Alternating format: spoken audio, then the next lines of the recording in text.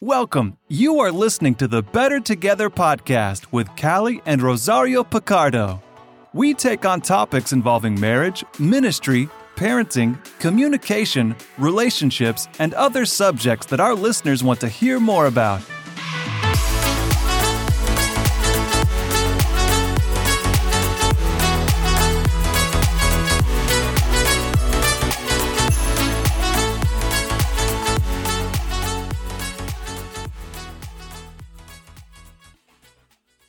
Welcome to the Better Together podcast. We are your host. I'm Rosario Picardo. And I'm Callie Picardo. We're so glad that you're joining us today.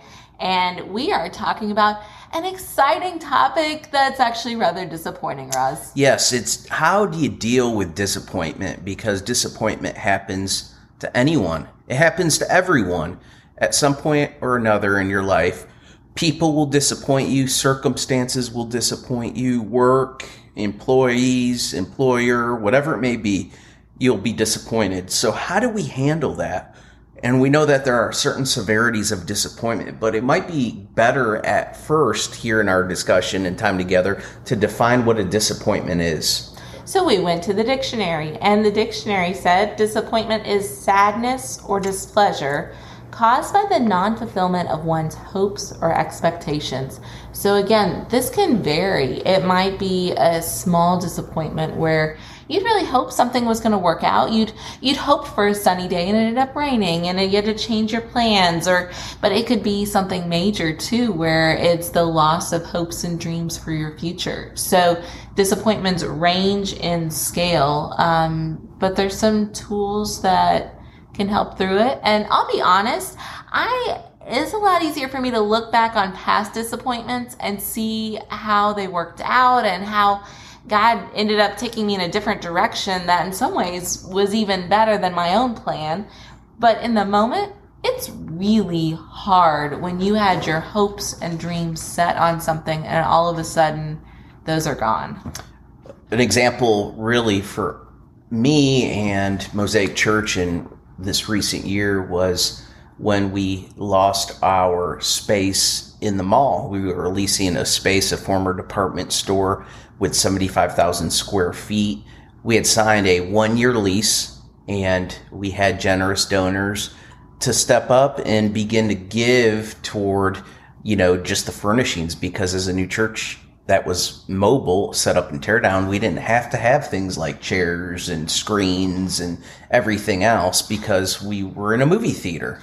And it was just a 1-year lease, but we thought no one is really craving mall space right now. We're safe for a while. And lo and behold, a company decided they were going to invest in the space, some $10 million to make it into an office complex. So when we received that news, it was like a punch in the gut. I mean, it took the wind right out of me and out of everyone else. We were disappointed. We weren't sure what God was up to. And I felt embarrassed as a leader because I was helping to lead this movement. And I thought, well, did I mishear what was happening? Did I misstep and not follow God? Did I, trip up somehow and caused us this harm? And so all these thoughts were just kind of going around in my head. And of course, I had to deal with that. And I can unpack that here later. Well, and our kids were disappointed because our 4-year-old Lily had been praying that God would give Mosaic Church a building. And in this season, God ended up giving Mosaic not 1, but 2 buildings. So she was so excited. But when she heard that we were losing one of her buildings, Lily was not happy. So she started praying for God to give Mosaic more buildings again. So we began to pray, and we saw God's hand move in a mighty way with an adoption of a church, another church that wanted to join us. And we ended up having a building now that is rent-free, mortgage-free, and we're debt-free and so much better off than in rented space. But there were some lessons along the way that really I had to follow. But I'm just curious, what disappointments have you faced, Callie?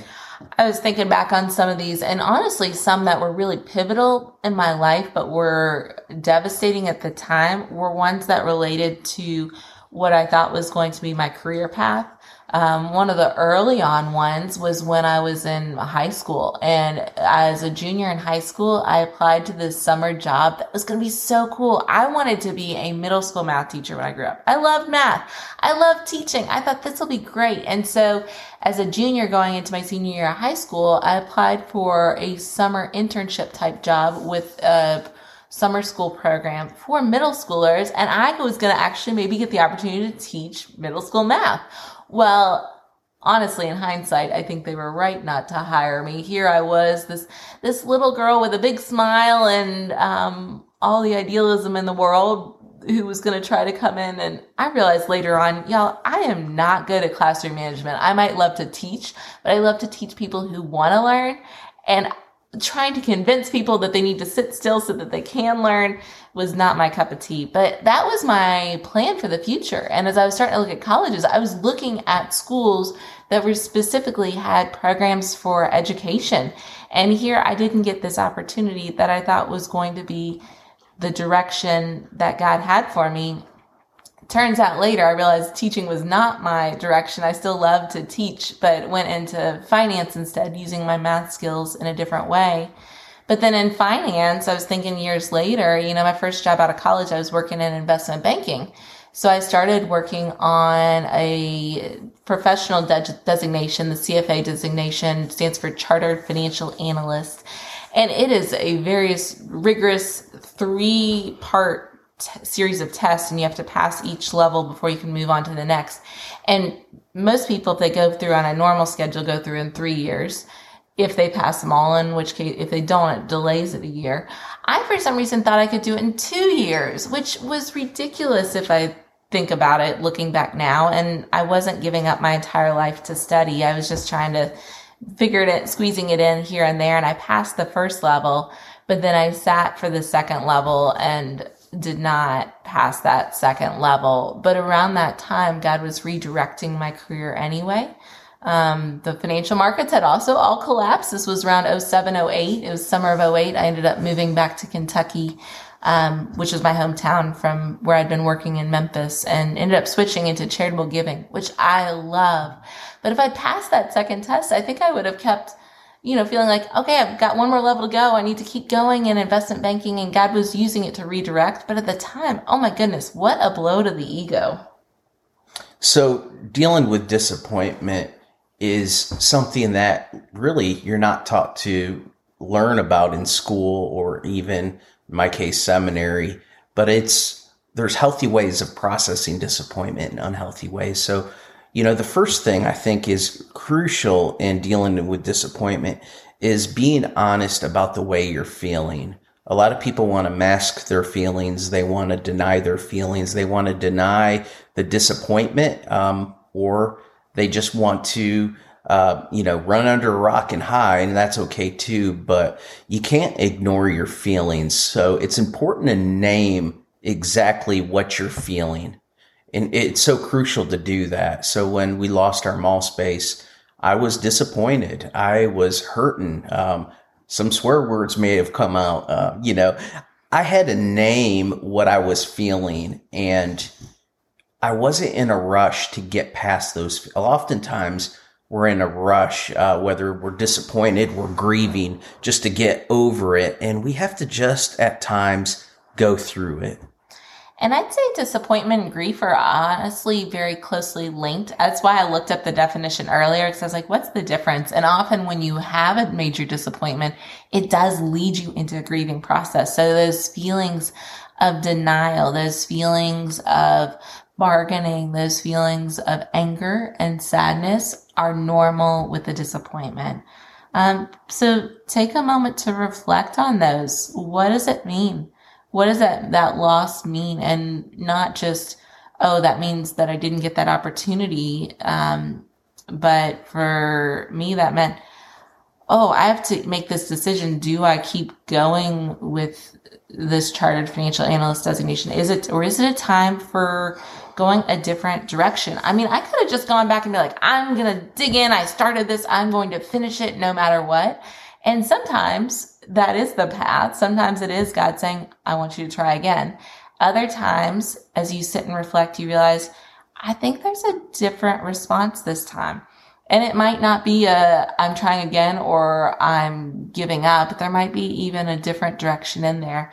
But as you sit and reflect and pause rather than rushing forward and rushing through, often God will bring up deeper things. What's beneath those emotions? Why was this such a big deal? I often ask my emotions those questions. Why am I so upset about this? Why am I so angry?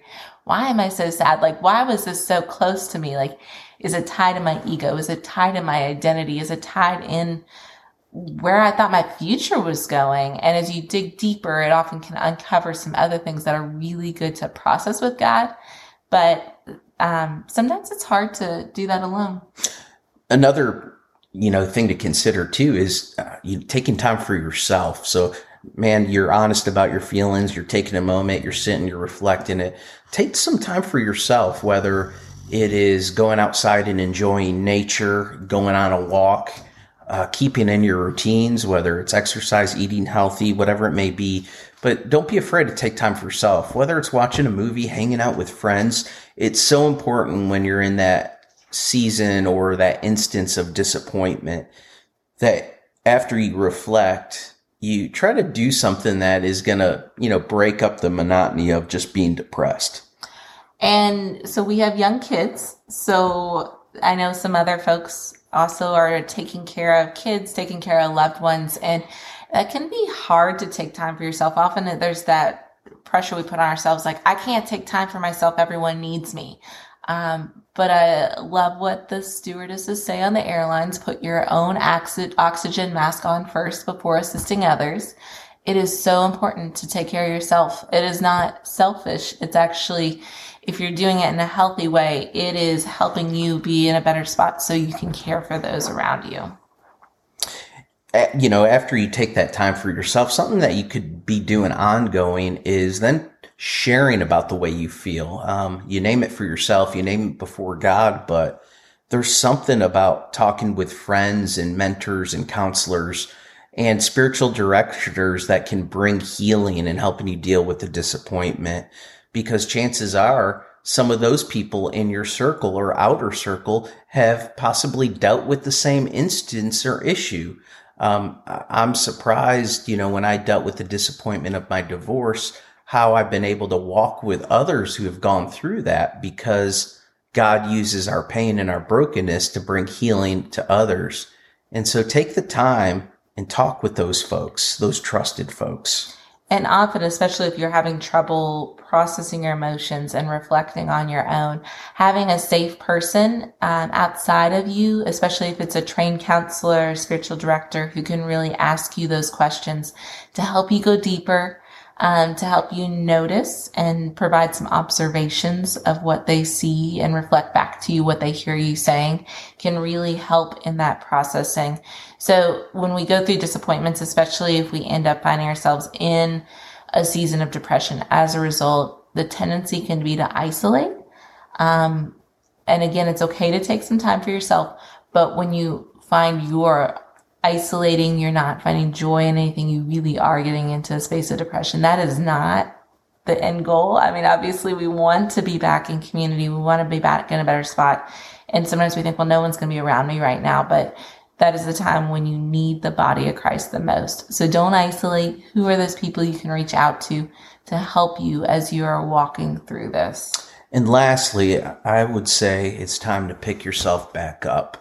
So you can allow something to kick your butt, and I think that's healthy and normal, but don't stay down. You got to get back up. And so it's trying again, whatever it may be, or pursuing something new or different, or just saying, God, I'm going to trust you. I don't have it all figured out. I don't know my next steps, but I know I'm not going to give up. And so it's placing our trust and our daily dependence on God, just as we pray the Lord's Prayer, God, give us this day our daily bread. And so we trust that God is enough for that day. Or as they say in recovery, it's one day at a time. And so we put our trust one day at a time, whatever the circumstances are, whatever the outcomes are, we know that our response is going to be trust. So you never told them the end of the story with losing the mall space. Some people know it, but you should share it anyway. We ended up adopting a church that wanted to join us, St. Andrew.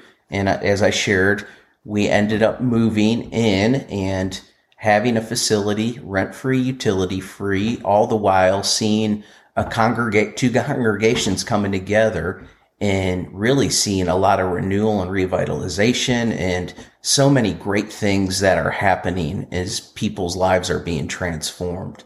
But we would have never been able to experience that if we didn't have the disappointment of losing that mall space. And that mall space was a gift. It was a gift for that year to have space to social distance.